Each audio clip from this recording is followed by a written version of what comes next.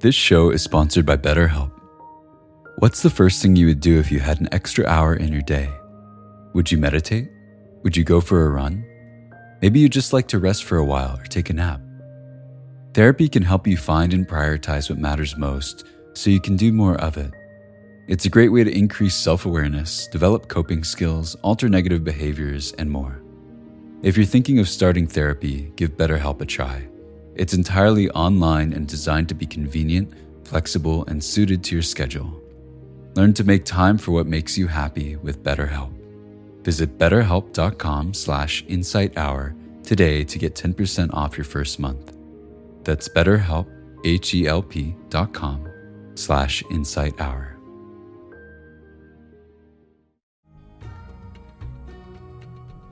In every moment of noticing, in every moment of being mindful, when there is no ignorance, when there is no delusion, when we are seeing things actually as they are, in that moment the mind is purified. We are breaking this chain of dependent origination. We are breaking the link of it.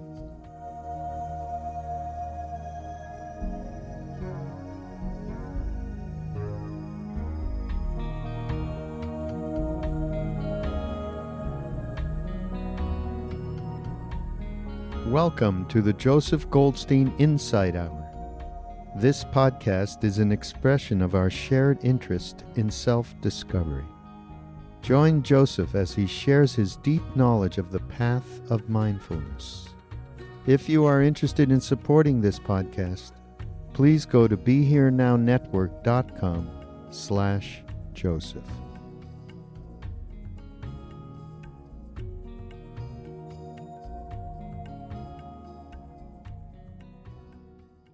You may have noticed in the library a Tibetan painting of the Wheel of Life, the Wheel of Samsara. The meaning of the word samsara is perpetual wandering. In that painting, it depicts the cycles of existence, of perpetual wandering through all the realms.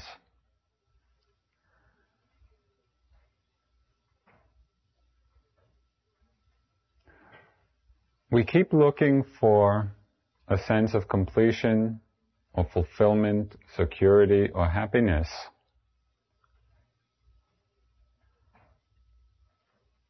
Not understanding the insubstantial nature, the continually changing nature of this cycle of existence. That what we are is a process of continual change, arising and dissolving, arising and vanishing.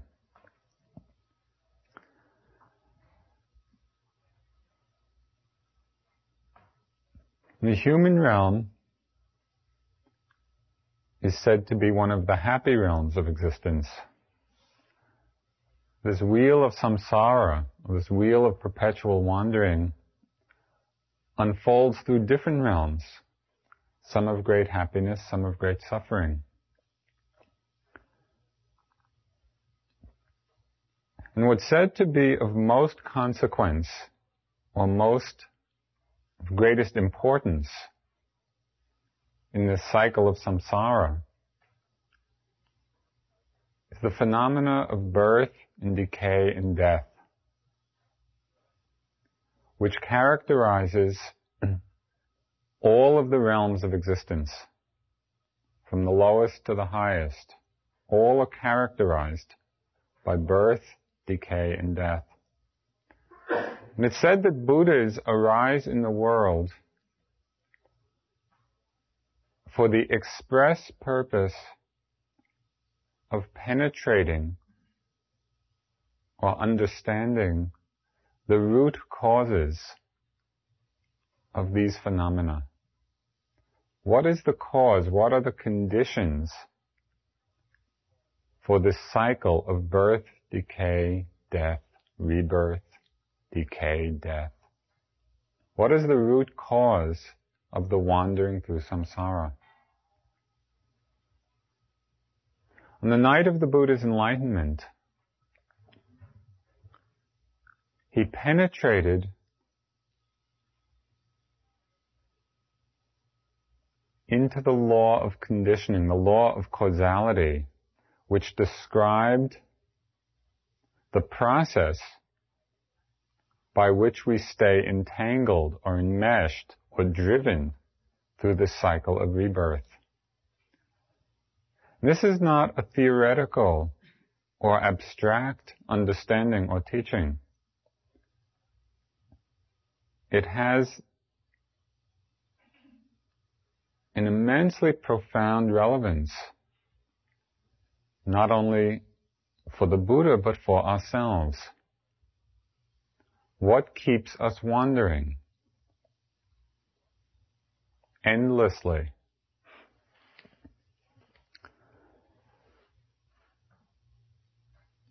It's said that listening to the Dharma is actually a component of meditative practice. Because when we listen attentively, and when we listen in a way that connects the words to our experience, it actually has the power to liberate. Tonight's talk will be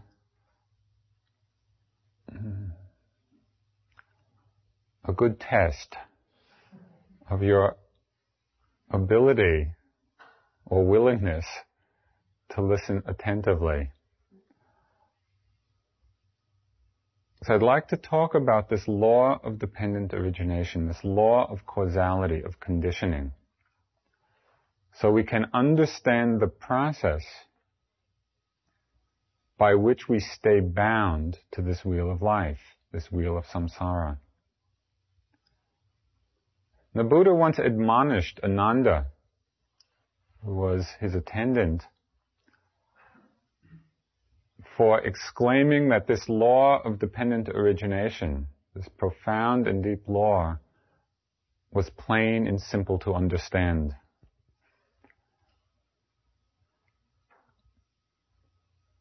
On one level, it's plain and simple, and yet its meaning is exceedingly deep and profound. So see if you can stay with the various links in this chain. The Buddha was faced with the problem of understanding birth, decay, and death. That's where he started. So he worked his way backwards. Given the fact of death, of decay and death, what conditions that? What is the cause of decay and death? He saw that the cause of decay and death was birth. That if we take birth, old age, disease, and death are inevitable. It's an inevitable consequence of taking birth. What is the cause of birth? What is the condition for birth? He looked and he saw that karmic actions, volitional activities, are the cause of taking birth.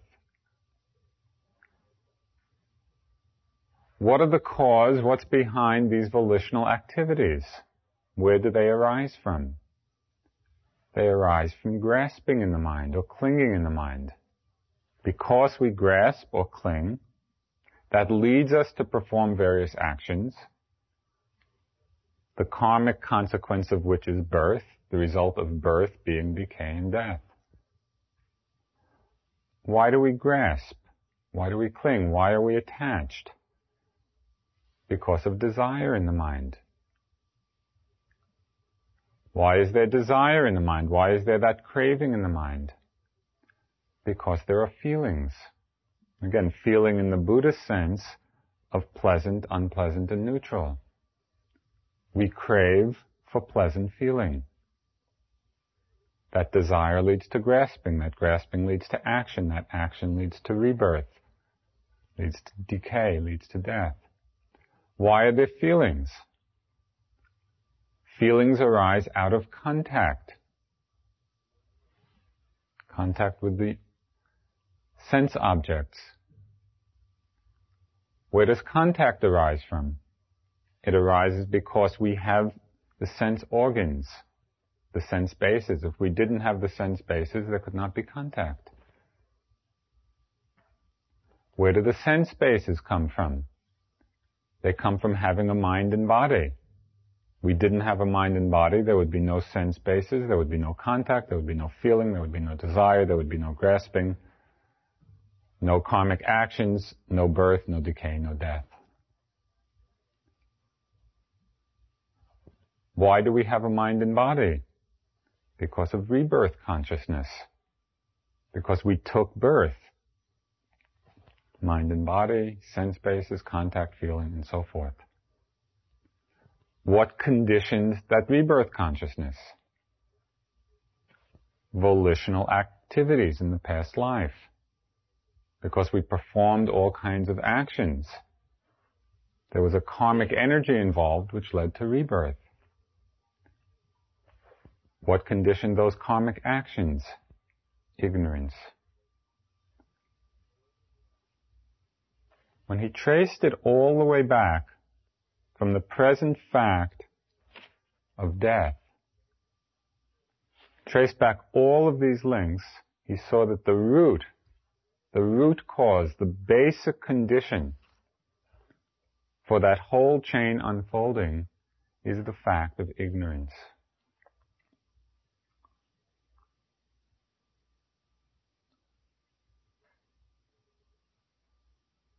In case you missed all the links going backwards, what I'd like to do now is to go forwards, going through them one by one to see how the one leads into the other. And again, it's important to listen to this, to understand it not as an abstract theory, which may be interesting or not, depending on your inclination,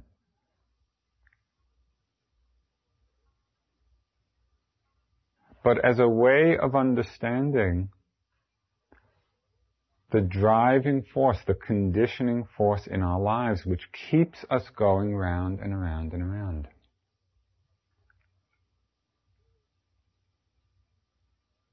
It really pertains very exactly and deeply to the question of bondage and the question of freedom.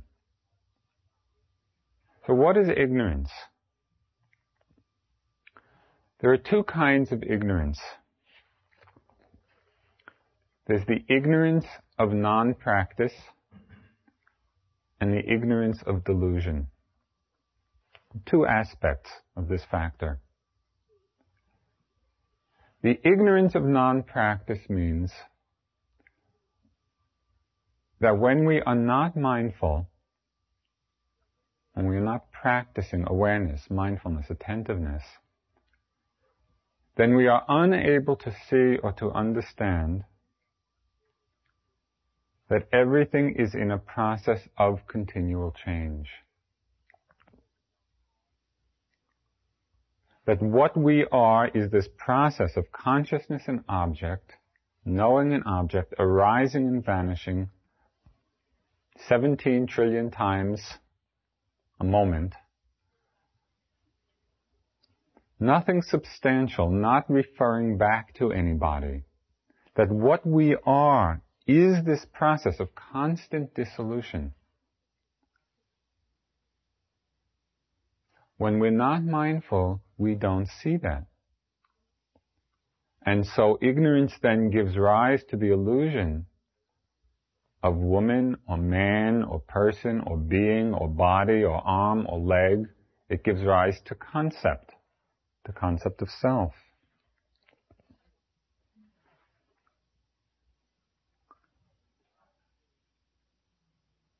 When we don't see the momentariness of phenomena,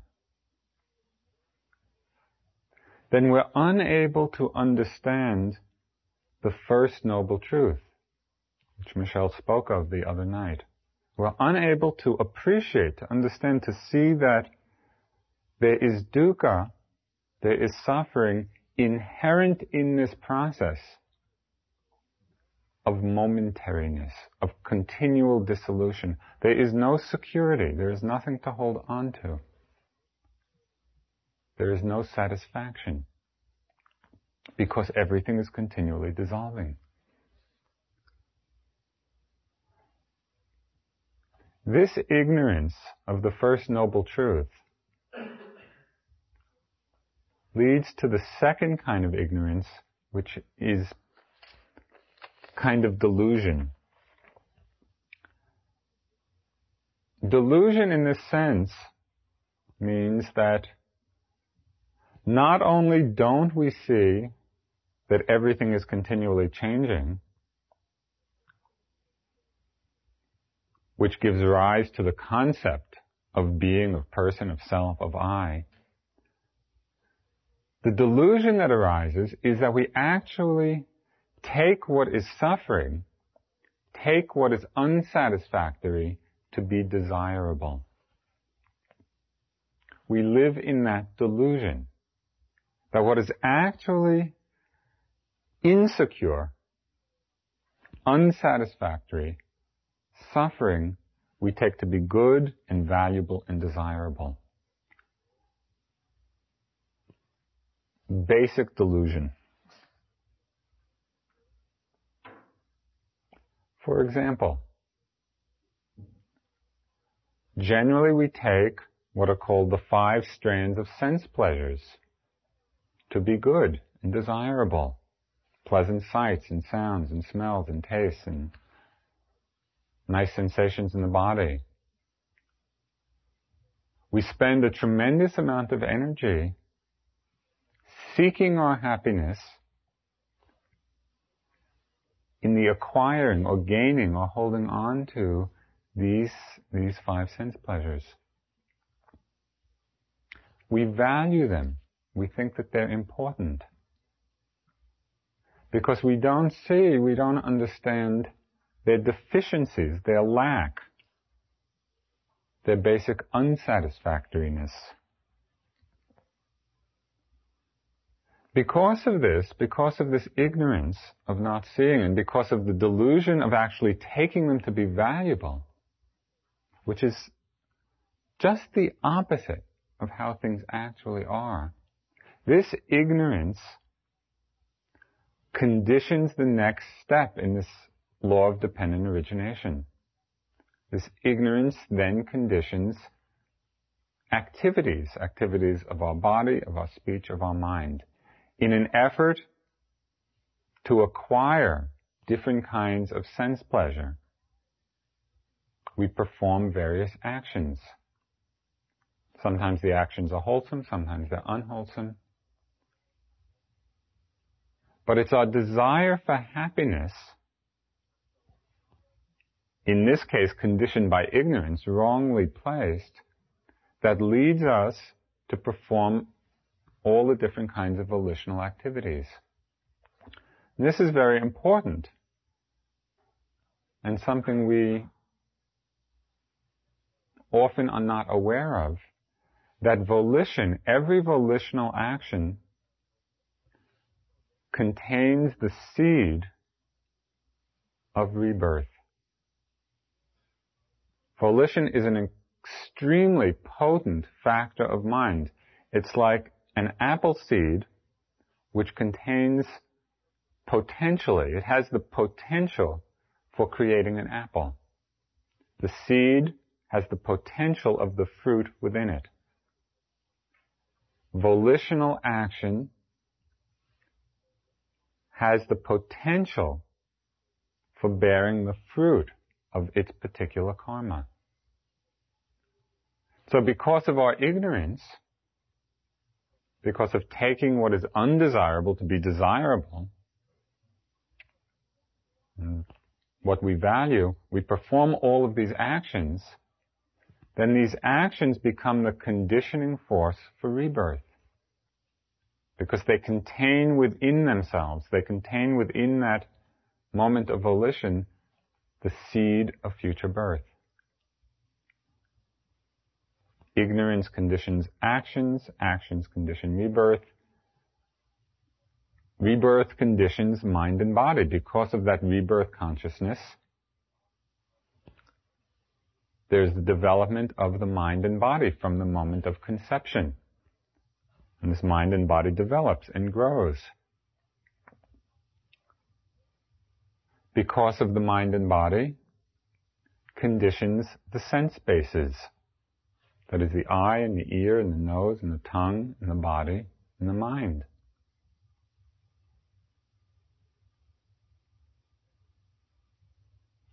These sense bases are worth investigating. They're worth considering. They're not simply apertures. They're not just holes in the body.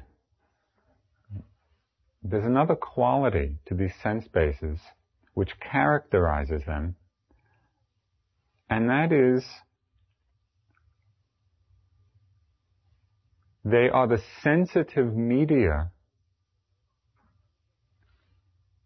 for receiving the appropriate class of objects, of sense objects.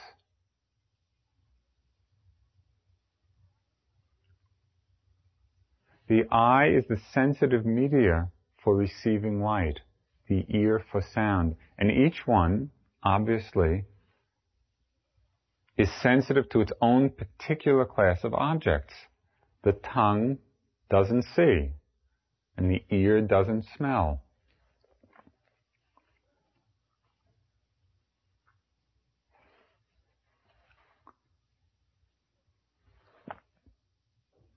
Because of rebirth consciousness, there's the mind and body. Because of the mind and body, these 6 sense bases arise.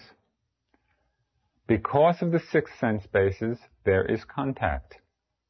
Without them, without the eye and ear and nose and tongue and body and mind, there would be no contact possible. And contact means the stimulation of the sense base, which is a sensitivity. Contact is the stimulation of that sensitivity by a particular object. So there's a sound, and the ear and the consciousness arising from that impingement, that conjunction is called contact. The object, the sense object, the sense base, and the consciousness arising from it. That's contact. Because of the sense base, contact arises. Because of contact, feeling arises.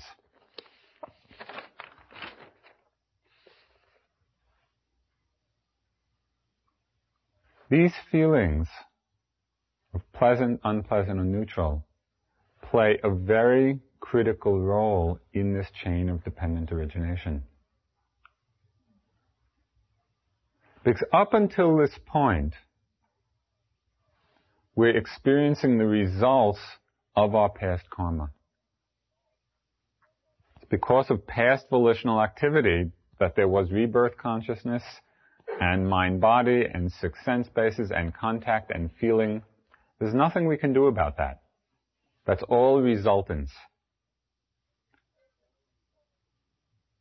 But it's just at this place, in this law of conditioning, conditionality, that there's a possibility for breaking the chain of conditioning. Because of contact, there's feeling. In every moment of contact, it's inevitable. A feeling will be associated with it. Every sight, every sound, every thought, every sensation, every taste, every smell, it's either pleasant or unpleasant or neutral. That feeling comes automatically. When we are not mindful, when we are not attentive and aware, then the feeling conditions desire, conditions craving.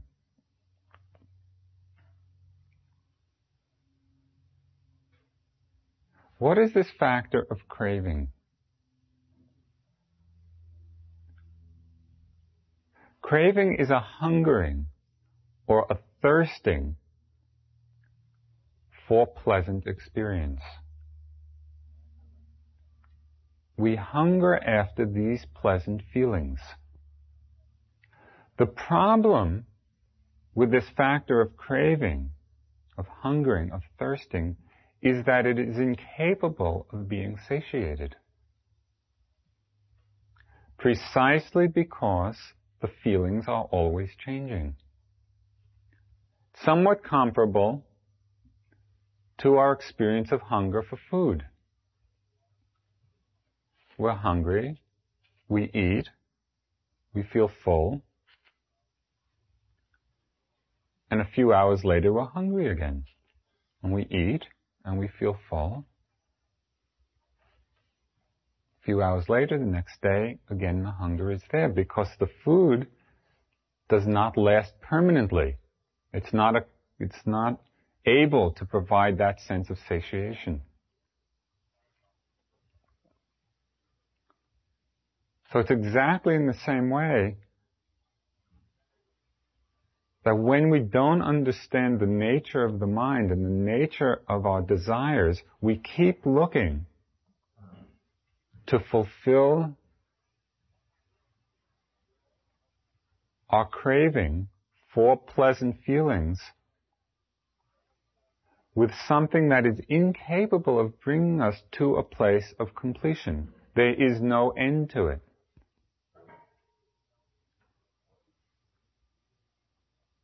Because of feelings we desire, we have this thirst, we have this hunger. This desire then conditions grasping or clinging, which is just a more intense form of the craving. Craving is like reaching for something, and grasping or clinging is like grabbing it, holding on to it.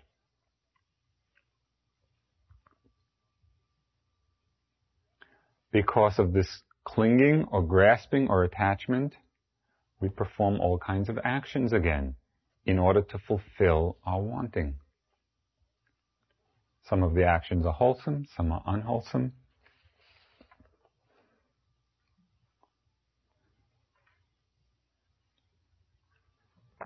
These actions, these volitional activities, we do it in 4 ways.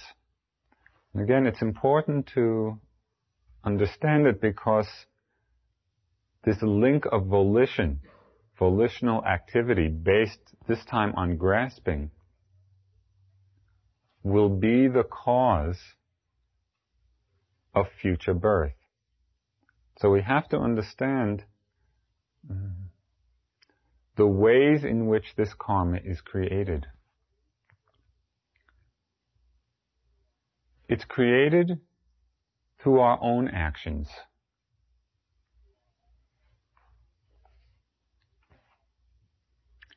It's created by instigating others to act. There's a karmic force when we encourage somebody else to act, either in a wholesome way or an unwholesome way. There's a karmic force when we are instigated to act by somebody else, when it's not coming from us, but we're responding to somebody else's encouragement. And there's a karmic force even when we commend an action. There's a force involved there because of the intention. So when somebody does something that's either skillful or unskillful, and we commend it, we are creating that volition which can result in rebirth.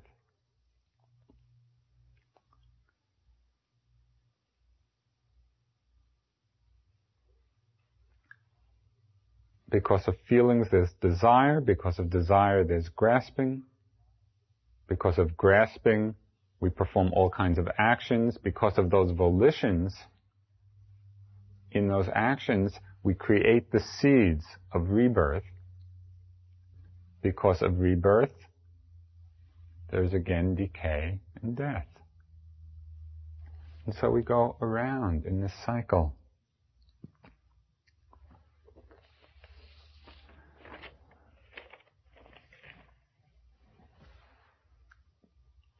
there are some interlocking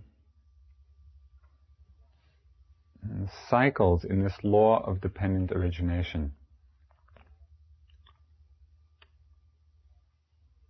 When we understand the interlocking cycles, begin to see, the image of the Mobius strip, the strip of paper that's twisted and then pasted together, so it's a perpetual, no beginning and no end.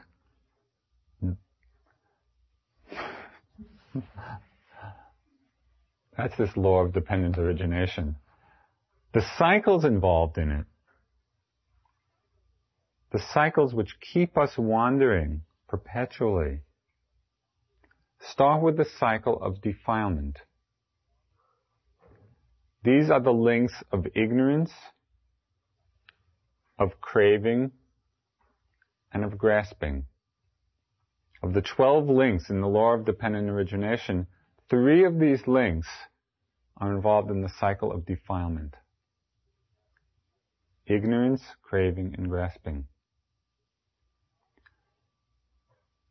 Because of these defilements arises the cycle of action. Those volitional activities which are based either on ignorance or on craving. So the cycle of defilements leads to the cycle of action. The cycle of action leads to the cycle of result. If there's a karmic action, it is inevitable that a result will follow. The result being rebirth consciousness, mind, body, sense bases, contact, feeling. The cycle of defilement, of ignorance, craving, and grasping produces action. The cycle of action produces the cycle of result. The result being this. The fact that we're sitting here. Because of the cycle of results, because we have a body and sense bases and contact and feeling, new defilements arise. Because feelings condition craving. The results condition the cycle of defilements. The defilements condition action. The actions condition results. The results condition defilements. Do you understand that painting in the library? We are going around and around in these 3 cycles. Cycles of kilesa, defilement, cycle of action, leading to cycle of results, leading to new cycle of defilement. What to do? Is there a way out of this?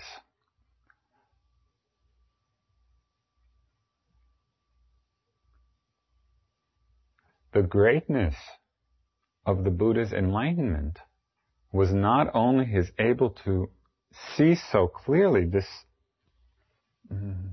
chain of conditions, this chain of causality, which keeps us bound in these 3 cycles,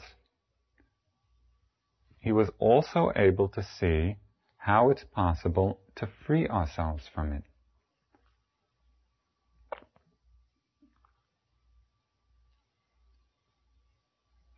In every moment of noting, in every moment of being mindful, mindful of the breath, of the rising and falling, of a sensation, of a thought, of a sound, of a sight, in every moment of noticing, there is no ignorance. Because we are seeing the true nature of experience. We are seeing the true characteristics of experience. What are they? When we are mindful, we see that everything is changing, that everything is arising and passing away. Because of that, out of that insight into impermanence, we see and understand on ever deepening levels the basic unsatisfactoriness of it. And again, this does not stay on a conceptual or an abstract level. Through our practice, through the mindfulness in each moment through which we eliminate ignorance, we begin to intuitively understand the impermanence, the unsatisfactory, the selflessness. That phenomena does not belong to anybody.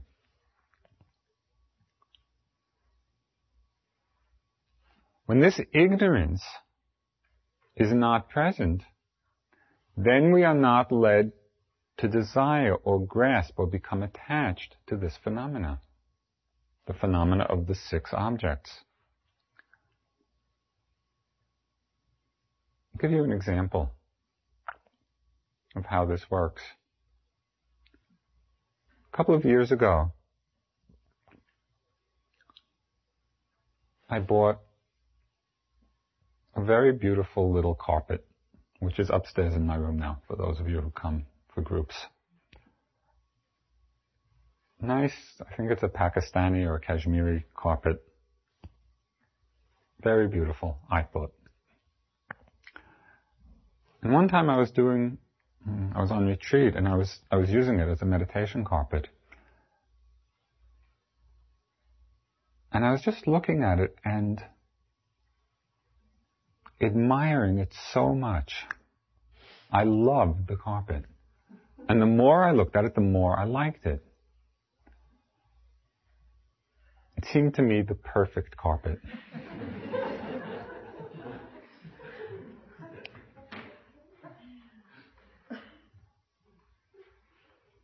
And one day, I was looking at this perfect carpet, which I was very attached to. How often does one find a perfect carpet? I was looking at it very carefully and admiringly, and I saw that in one part of the carpet, just one part of the design, the weaver must have been drunk. Because it's all very symmetrical, except in this one little corner, which at first I didn't notice, but the pattern was completely askew. And I didn't know what he was up to, or she. In that moment of seeing this imperfection of the carpet, it's like all the attachment to it disappeared. I started thinking, well, who can I give it away to? And, it's not so nice though giving away something that's flawed like that. And this thing which I valued so much, in one instant of seeing its flaw, its fault, like all the attachment to it fell away. It was no longer so desirable, no longer so valuable to me. This, us, this mind and body, when we don't look carefully, we become so attached to it because we don't understand the basic deficiency of the process, the false inherent in it. And that's not to say, sometimes people misinterpret this and think that we should have this attitude of, oh, this is so bad, and condemning and judging and torturing it. And it's none of that. But rather through seeing its true nature, through seeing that the idea of man or woman or person or body or arm or leg or hand, that all of that, the perfect arm, the perfect body, all of that is concept. That what is actually happening, when we can see it clearly and directly in our experience, is simply a process of phenomena arising and vanishing every instant. We begin to lose our fascination for it. Because in the moment of seeing this arising and passing away of phenomena, there's no greed, there's no attachment, there's no clinging, there's no ignorance. We're seeing things truly. The aim of Vipassana is to cut the cycle of defilement. That's the purpose of Vipassana practice. Because if the cycle of defilement is there, from the defilements come actions. From the actions come results. From the results come the defilements. So as long as that cycle of defilement is there, of ignorance, craving, and grasping, we are caught on this wheel of samsara. And the purpose of vipassana is to cut that cycle of defilement. Because when there's no cycle of defilement, then there's no cycle of action, no cycle of result. In every moment of noticing, in every moment of being mindful, when there is no ignorance, when there is no delusion, when we are seeing things actually as they are, in that moment the mind is purified. We are breaking this chain of dependent origination. We are breaking the link of it.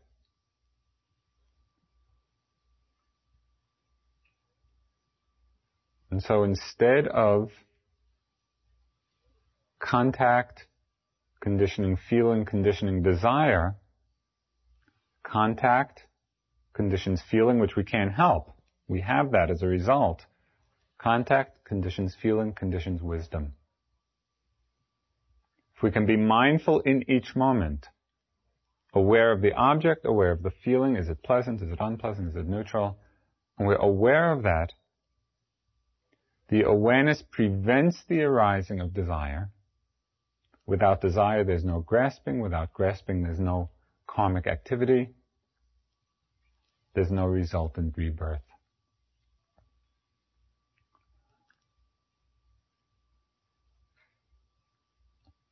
And so, as a reminder to you, that although at times what we are doing may seem very ordinary, or very mundane, or very boring even,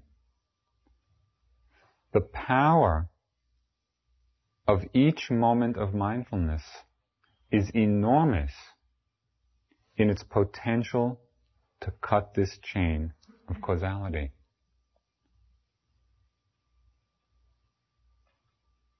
And that is the place for us of realizing freedom. Freedom from samsara.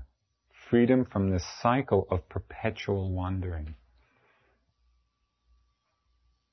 Do you have any questions?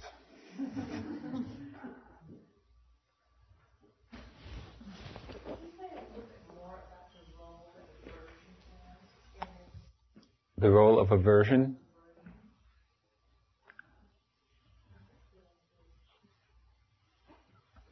Aversion and greed are basically two sides of the same coin. We have greed or desire for pleasant feelings when we're not mindful. We have aversion or anger or irritation or annoyance, all those forms of aversion, for unpleasant feeling. But in every moment of aversion, right, the other side of that aversion for what is unpleasant is greed for what is pleasant.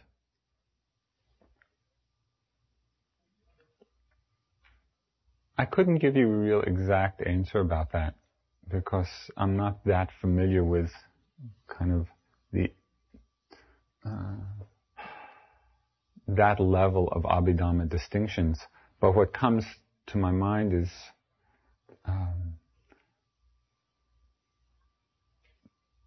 that somehow probably what's related in your question is what Sharon talked about different personality types. You know, and so for some people, the greed factor will be the predominant mode of perceiving the world. And for other people, aversion will be the predominant mode of perceiving the world. And for other people, delusion will be. So my sense is that that's somehow connected, you know, to what you're asking. But the conditioning is the same. In other words, feeling conditions either the grasping for what's pleasant, the craving for what's pleasant, or the aversion, which is really a craving to be rid of. Right? So in both ways, there's a kind of craving which then leads to grasping at certain actions, either to hold on or to push away, depending whether it's pleasant or unpleasant. When the equanimity is strong, and it's one of the factors which develops in the practice, we begin to develop a much greater capacity for impartiality towards pleasant and unpleasant. And that's a tremendous strength and freedom of the mind when we're not buffeted by the reactions to these changing feelings. Because the feelings will be there. There's no way to prevent them. Every moment of contact is going to give us a feeling. Sometimes they'll be pleasant, sometimes unpleasant. When the equanimity is strong, the mind stays very stable, stays very open, very accepting. There's one very beautiful line from Teachings of the Third Zen Patriarch. He said, "The great way is not difficult for those who have no preferences." When attachment and aversion are both absent, the way is clear and undisguised. But you see how difficult it is to have that level equanimity, because our minds are so conditioned by this law of dependent origination. Because of feeling, we're conditioned to crave, to desire, either to hold on or to push away. So it's exactly at that point that the mindfulness steps in. It's right at that point that we cut the chain. Is there a cause for ignorance? Is it a cycle in the sense that death and decay then condition ignorance? The Buddha talked of how ignorance and desire sort of revolve about one another as the conditioning causes of each other. Because the mind is filled with desire, it doesn't see things clearly. And it doesn't see things clearly because of the ignorance. And because of the ignorance, the desire is there. And so it just loops around.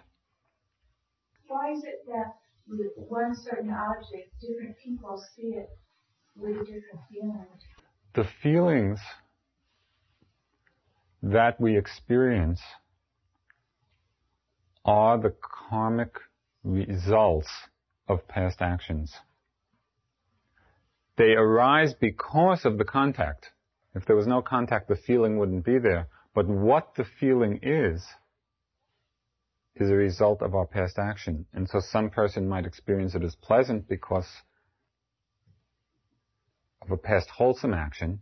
Somebody else may experience it as unpleasant because of a past unwholesome action. Why is it that at different times one person would see the same object in different ways? Also the same reason. Because each time that we're experiencing a feeling, it is the karmic result of some previous action. In the comment, I'm struck by how in this perspective,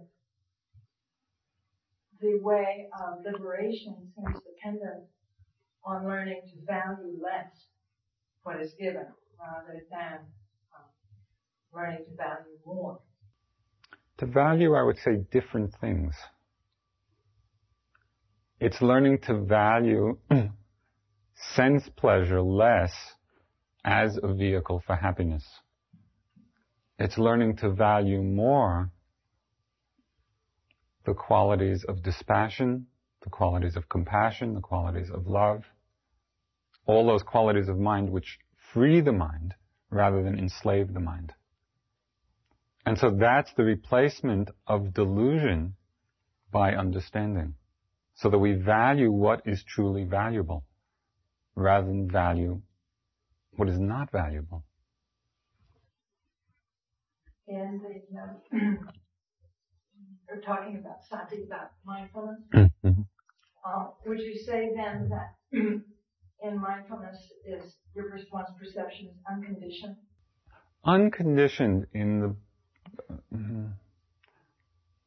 It's important to clarify what we mean by that word, because in the Buddhist usage, it has a very specific meaning, which often is quite different than how we conventionally use the word. From the Buddhist perspective, mindfulness is conditioned. Everything of this mind-body is conditioned, and only Nibbana is the unconditioned. Right? The cessation of this mind-body process. And there is the understanding that in observing something mindfully, you see it as it really is. Yes. So in that sense, it's not colored by projections or previous karma. Right. In that sense of unconditioned. That's right. Yeah. Unconditioned by previous. Right. You're seeing it as it truly is. Yes. And seeing it free of concept, seeing it free of wrong view. So, for example, there's the old familiar pain in the knee, and you're watching it. When we're not mindful, we create a whole viewpoint, a whole incorrect viewpoint of my knee hurts and I don't like it. Right? So there's the wrong view, or the concept that there's a knee and a leg, and that it belongs to me. And based on that, there's aversion. There's the reaction of aversion in the mind. All of that is very different, and I know that you've experienced, at times, the difference between that and experiencing it as a moment of burning, of tightness, of pulling, where all there is the sensation and the knowing of it. There's no leg, there's no body, there's no self, there's no aversion. There is just seeing it as it actually is. And what we want to do in our practice is to come to that level of understanding moment after moment. And you see how radically different it is from how the world usually perceives things, which is why we have all for so long, endlessly, been traveling, wandering through this samsara. Because we don't see, there's a basic ignorance in our way of understanding, which gives rise to all of those links. And that's why the practice, as I say, is, although at times, we go through tremendous boredom and restlessness and disgust and impatience and all of that, there is this amazingly profound transformation taking place in every moment of mindfulness, because we're seeing truly at that time. It's hard to imagine what would propel one to make any move in the world, having broken the chain of causality. What propels one becomes the skillful states of mind, but which are not taken to be self, to be I. So, for example, after the Buddha's enlightenment, the motive force was the force of compassion. But because there was no ignorance left, all of those actions, it's what's called, they become karmically functional. The Buddha's actions after his enlightenment was not wholesome karma. It wasn't wholesome, wasn't unwholesome, it was just functional.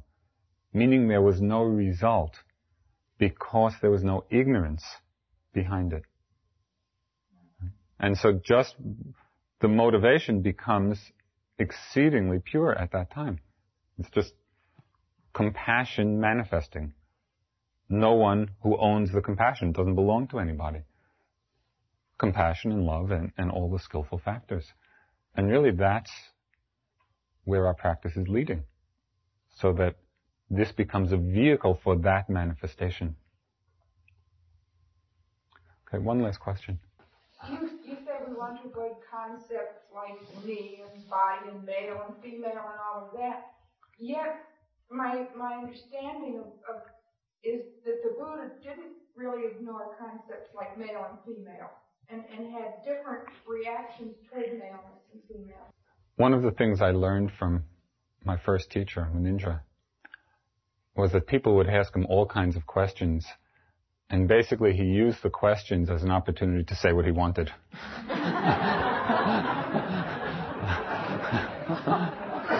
Which is what I'm going to do now.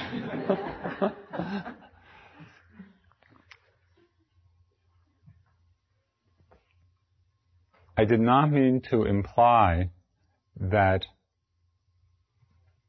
it's desirable or even possible to eliminate concepts from our lives. It's not. I mean, in order to function on this plane of existence, concepts are absolutely essential. And so it's not to invalidate or undervalue the role of concepts. Rather, it's to discriminate between the concept and the actual experience, so that we're not deluded into taking the one for the other. We use concepts understanding that they're concepts.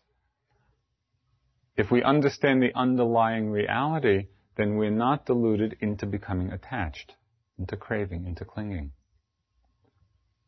Yeah, so it's an... Did you hear my question?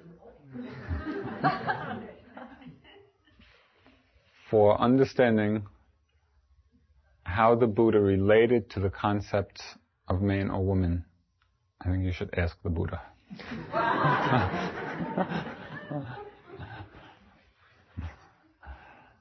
Thank you.